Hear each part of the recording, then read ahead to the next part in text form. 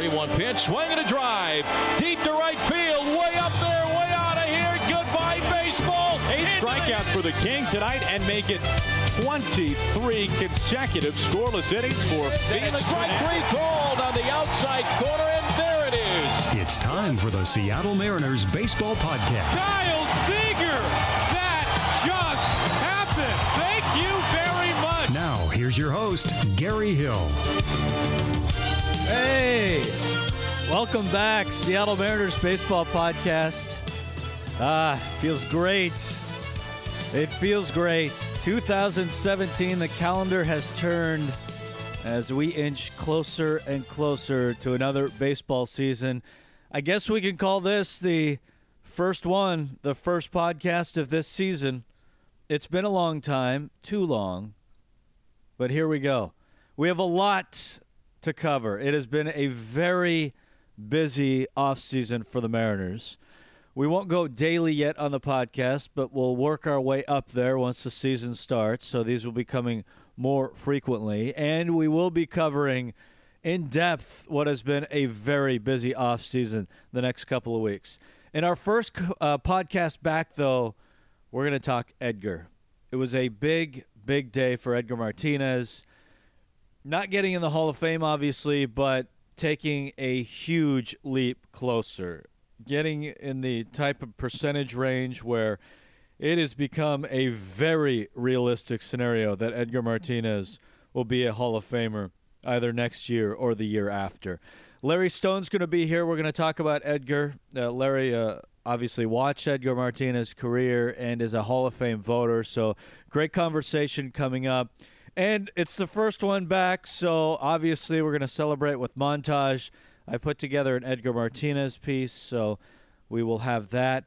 Also, the Mariners Caravan has been zipping around the Great Pacific Northwest, and Aaron Goldsmith, long, in-depth conversation with James Paxton, an excellent conversation. That comes up as well. So it is really great to be back. It has been a long, long time, but I am thrilled that we are starting once again. Spring right around the corner. You wouldn't know it by the weather, but it's right around the corner. That means those beautiful words, pitchers and catchers, we can start to talk about. So thanks for being here once again. Thanks for another start to a beautiful baseball season. So here we go. Conversation first with Larry Stone. Well, now we get a chance to visit with the great Larry Stone. Larry, I think you're the perfect person to talk to after the Hall of Fame vote. Edgar didn't get in, but got a big bump. How encouraged should Mariner fans be about the vote totals for Edgar Martinez this year? Well, I think they should be pretty encouraged. I think 60% would have been a little bit better, but he was pushing that, and he made a huge jump for the second straight year. It's trending in the right direction for Edgar. There's a time crunch now. He's got 2 more times on the ballot.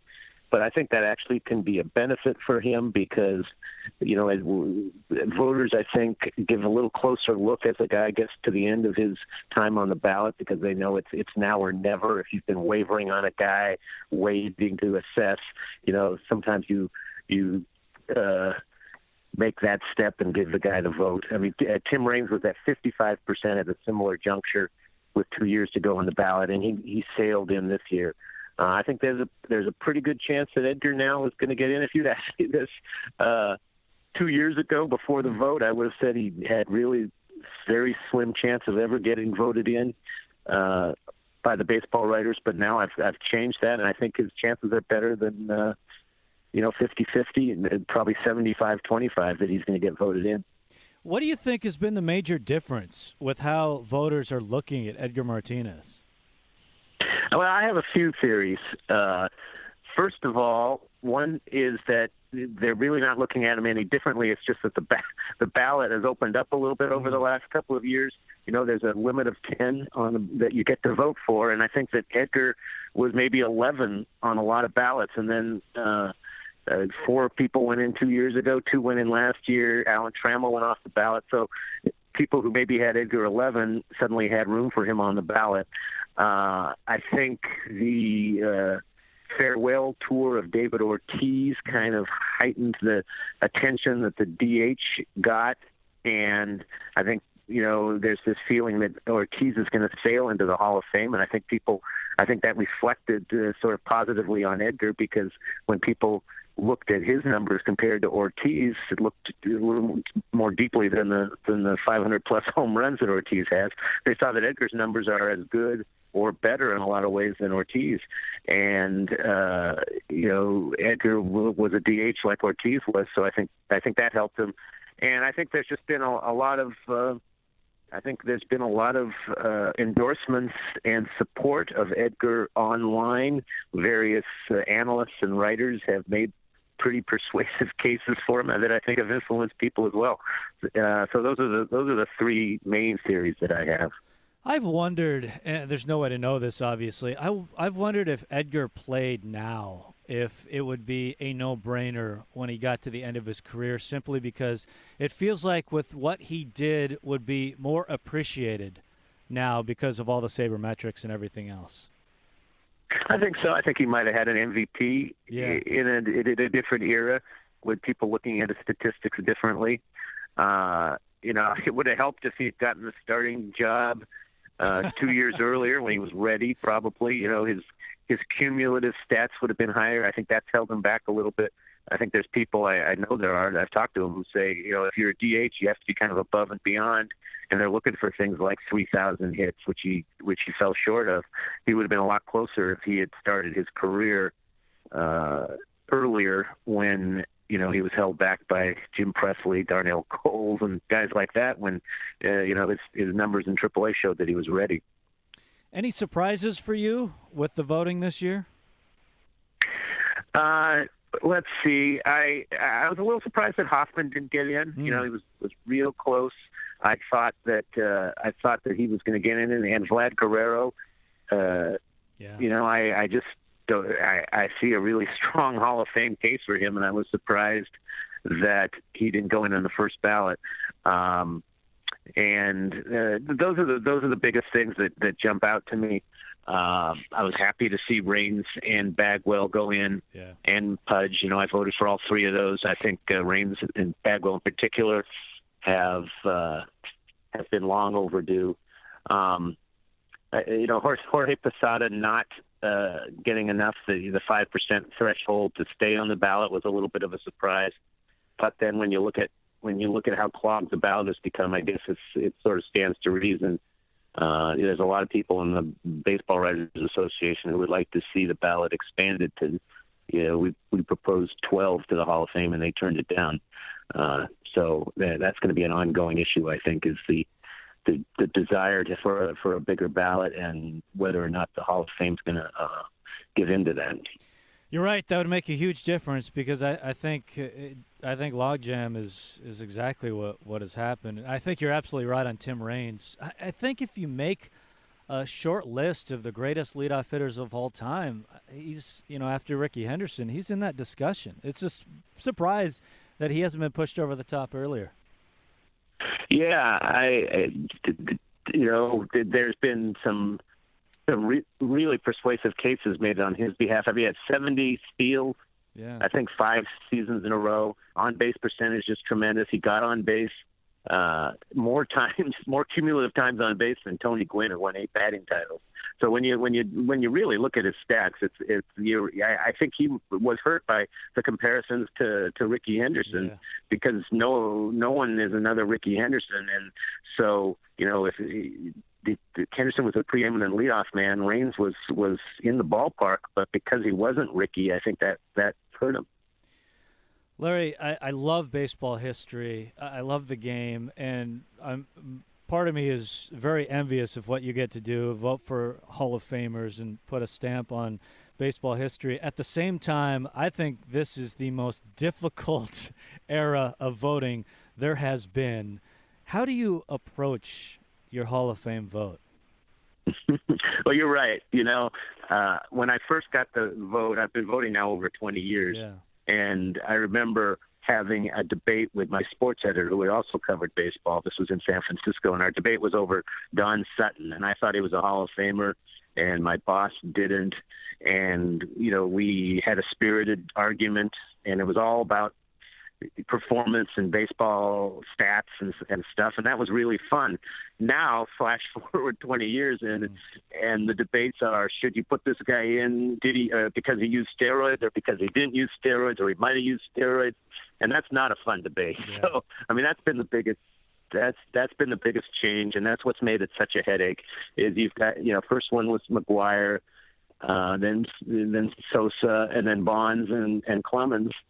All sparking furious debates about whether they get in or not, or deserve to be in. And then guys like Piazza and Bagwell and Pudge, who all have some kind of innuendo surrounding them. So it's really, really hard. I've voted for Bonds and Clemens every time they've been on the ballot, which angers a lot of people, and I get other people who support me. Just a quick aside, that's the funny thing to me is everyone thinks the Hall of Fame voting system is screwed up, and 50% will tell you it's because Bonds and Clemens aren't in, and 50% will tell you it's because Bonds and Clemens are getting too much support. So, everyone who thinks that there's a better system, you're still going to have that fundamental disagreement about guys like that, and there's no system in the world that's going to change that. But that said, I still love it. I still treasure it and try to honor it with my, by taking it extremely seriously. Yeah, I guess that's the other big change from when you first started to vote is the instant reaction you get the moment you put your ballot out there with Twitter and everything else. I imagine that has changed things a little bit as well. Changed things a lot, Gary. I mean, Twitter. Not only did Twitter not exist, the internet when I first started was, it was there, but it wasn't in the mainstream. I certainly wasn't using it in 1995 or so when I started voting. And now, there's instant reaction, instant analysis, and not only that, you have this website that this gentleman out in Oakland, Ryan Thibodeau, runs, which he scours the internet to find every ballot as it's published or tweeted or blogged or whatever, or he even solicits some people just email them straight to him, and so you get a running vote total, which really changes the way I like it. You get a really good idea of how guys are trending. I mean, that's how I first got clued into the fact that Edgar was making a big jump, was by looking at his Hall of Fame tracker. And 3 weeks ago, it became clear that he was getting more of a boost than anybody. So I kind of like watching it in real time. Next year, there's going to be a really important change that was voted in by the baseball writers this year, is that everybody has to reveal their vote. Total transparency. So, if that had happened last year, I think Ken Griffey Jr. would have gone in unanimously, because the three people who still haven't revealed themselves, who didn't vote for Jr., will no longer be able to hide behind that. And so there will be a unanimous person. Now, my guess is the first unanimous person will be Derek Jeter when he comes on the ballot in 3 years. No, I think you're right. I think it changes everything with it being so public. No, you're right about that. So before you go, Larry, Mariners have had a very busy offseason, obviously. What are your general impressions of what the Mariners have done so far? Well, I thought they were short in the rotation department after they had made a bunch of moves, and so I like the Smiley pickup. To me, it's still going to come down to how the rotation comes together.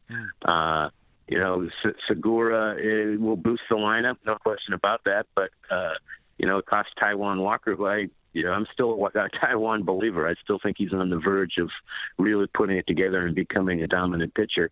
They need Paxton to take that step this year. They need Felix to make a big comeback. But I think they sort of strengthened themselves in some small ways. Boosting the bullpen a little bit, the depth, that sort of thing. I'm just waiting to see how the rotation comes together. Yeah, well, we are getting closer and closer to spring training. Hearing your voice reminds us that baseball's right around the corner. So thank you, Larry. Certainly appreciate the time. We'll talk again soon. My pleasure. Anytime, Gary. Thank you. And John Wetland one more time set. And here comes the 2-2 pitch to Edgar Martinez now. And the fastball swung on and hit to deep center field. Bernie Williams goes back, and it is get out the rye bread and the mustard this time, Grandma. It is a grand salami, and the Mariners lead it 10-6. The great Edgar Martinez spent 18 years in the major leagues, putting together a stellar big league career, all with one team, the Seattle Mariners. And now the Hall of Fame voting community catching up to what Seattle Mariner fans already knew. And now Anderson has set the pitch to Edgar. Swung on, line drive, base hit, right center field. He's unbelievable. He is muchísimo caliente, Edgar Martinez. 2 American League batting titles, 3 American League on-base percentage titles, 5 Silver Slugger awards, 5 Designated Hitter of the Year awards, and 7 All-Star Game appearances. At the pitch, swung on and belted deep to center field. Bernie Williams looks up, and this will fly away. Edgar Martinez has just given the Mariners a 5-2 lead. The numbers are incredible. A 300-plus batting average, a 400-plus on-base percentage, 300-plus home runs, 500-plus doubles, and 1,000-plus base on balls.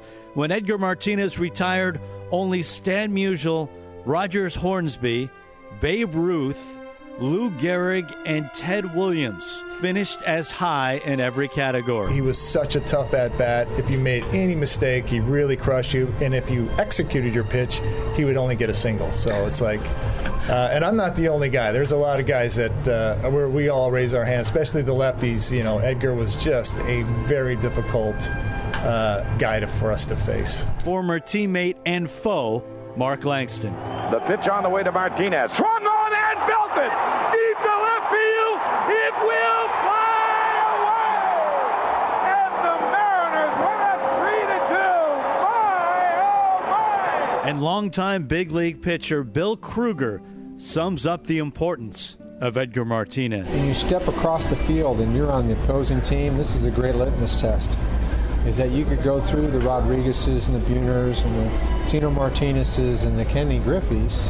The guy they were most worried about was Edgar Martinez. He was the one that they feared with runners in scoring position. Edgar Martinez defined the position of designated hitter. So much so, the award for best designated hitter every season is now the Edgar Martinez Award. Because of your record on this night, the Designated Hitter Award for the American League will forever be named the Edgar Martinez Award. Congratulations. And the man who has won the most Edgar Martinez Awards, David Ortiz, he knows where Edgar belongs. To me, he should be Hall of Famer.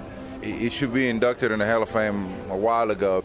It will happen regardless. I hope so.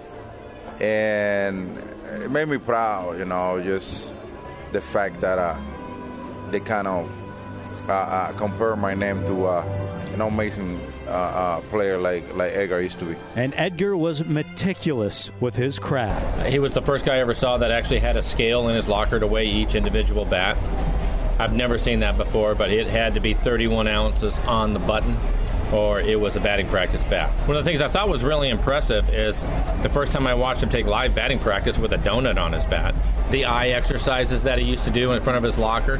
I don't know, a lot of people don't know it, but he had some issues with his eyes, and so he had to strengthen the muscles to be able to control it at all times in the game. So he would have to sit there before games and do these eye exercises that he was religious about it. Edgar, his on-base percentage of .418 is the 4th highest all-time for right-handed hitters. Edgar, the greatest right-handed hitter I've ever played with. And of course, he authored a signature moment in Mariners history and Major League Baseball playoff history with the double. And the 0-1 pitch on the way to Edgar Martinez. Swung on and lined down the left field line for a base hit. Here comes Joy. Here is Junior to third base. They're going to wave him in. The throw to the plate will be late. The Mariners are going to play for the American League Championship. I don't believe it.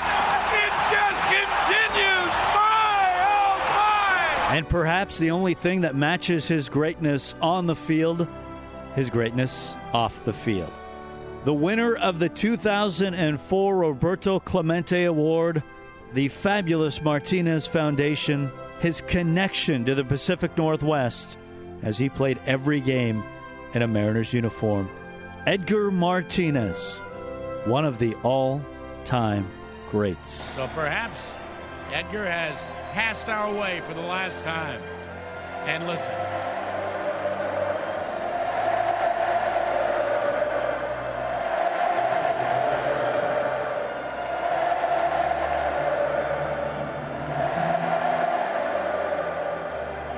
What a fantastic tribute to a fantastic man.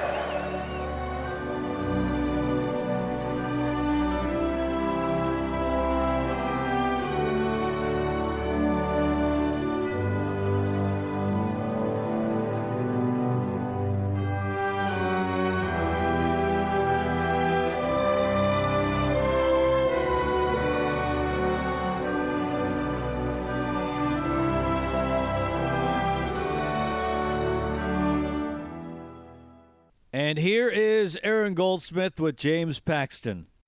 Well, James, this is a pretty fun, unique setting for an interview, isn't it? We are on the Mariners Caravan charter bus. We are heading north up I-5. We're heading towards the homeland for you, aren't we? We sure are, yep. Just past exit 226.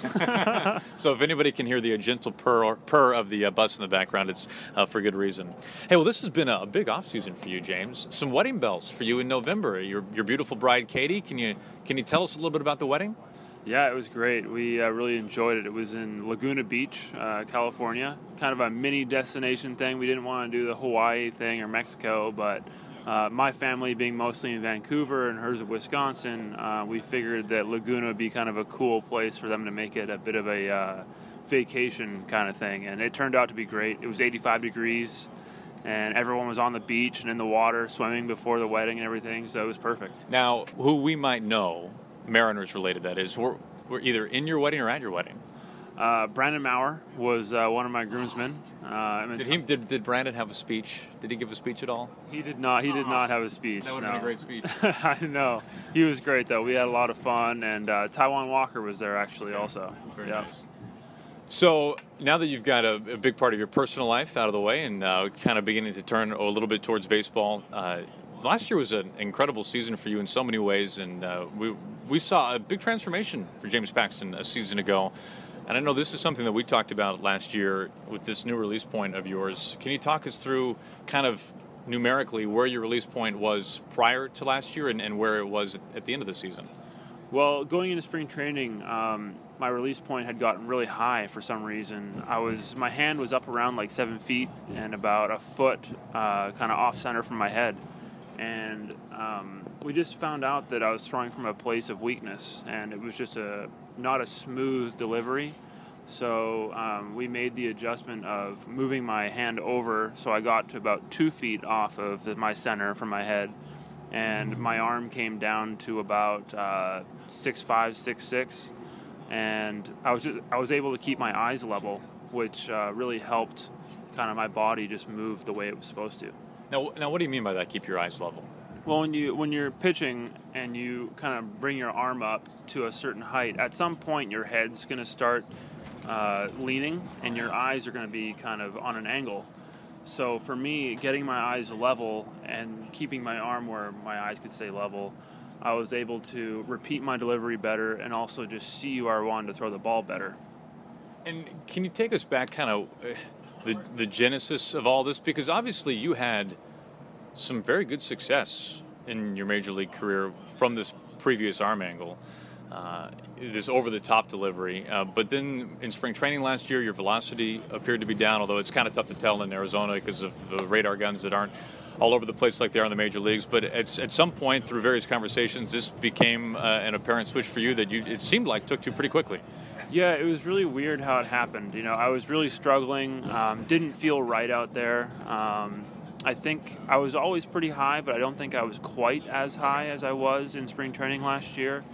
And we made the change just because when they asked me to try going down a little lower, the ball just came out so much easier when I went down to the lower arm slot, and it just felt so easy, kind of my arm moving through my delivery. So we figured that we'd just give that a try and see how it went, and you saw how the ball came out after we made that adjustment, and it was almost immediate. So it was one of those things where something just kind of clicked.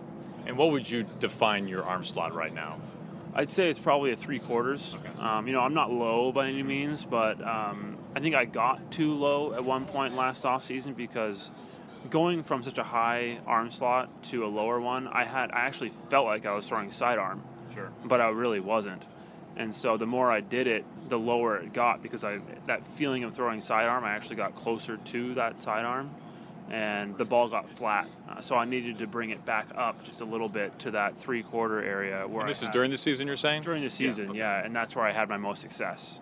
Now, I've seen pictures of you from college in your Kentucky days, and you were kind of a sidearm guy, weren't you? I was, yeah. I was more sidearm than I am now, I would say. Really? Yeah, I've kind of found a really happy middle ground for myself that I'm really comfortable with.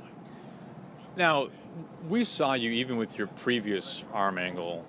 You could touch triple digits. You certainly could touch 97, and the velocity, James, that we saw with this 3/4 arm angle that you were working with, it is unlike anything in the game. Aroldis Chapman pumps 100 miles an hour consistently from the left side, but there isn't another starter in baseball right now who's a lefty, who's throwing consistently as hard. Is it tough to not fall in love with the velocity when you know that you've got it and you see it up on the radar gun?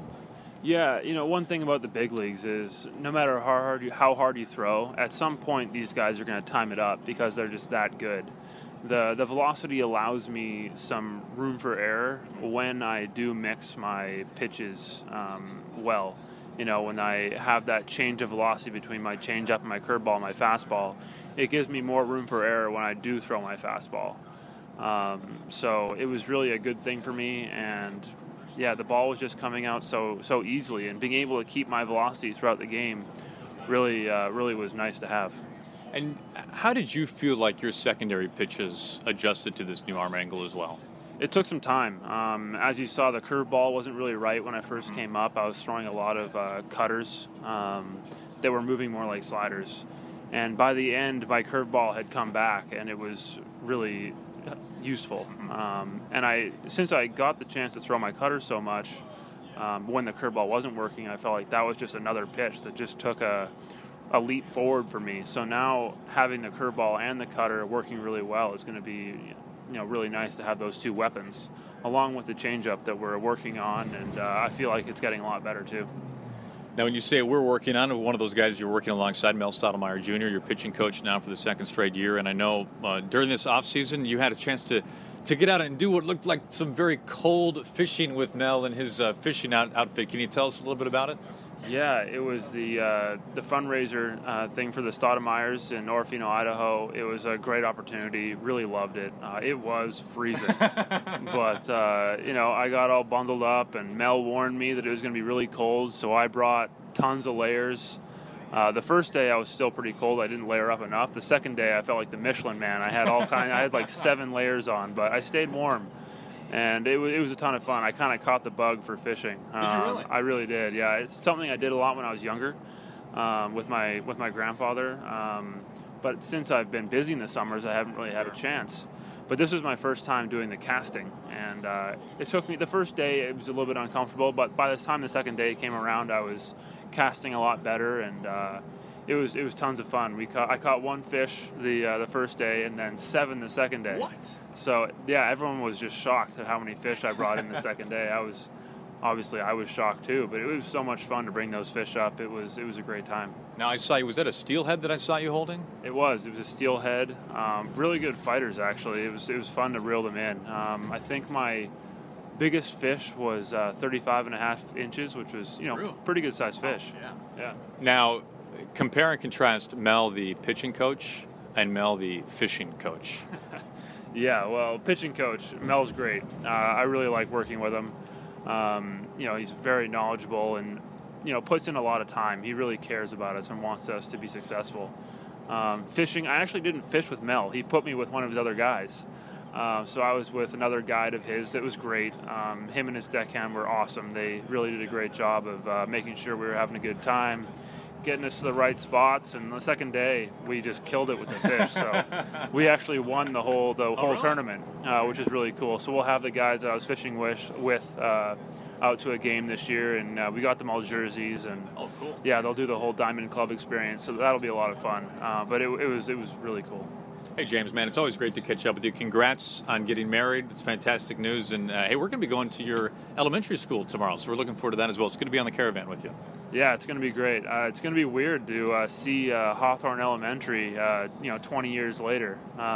Will they be unveiling a statue, a James Paxton statue tomorrow, James? I highly doubt it. But it'll be really cool. I'm looking forward to it. It'll be fun to talk to the kids that are there now. See you later!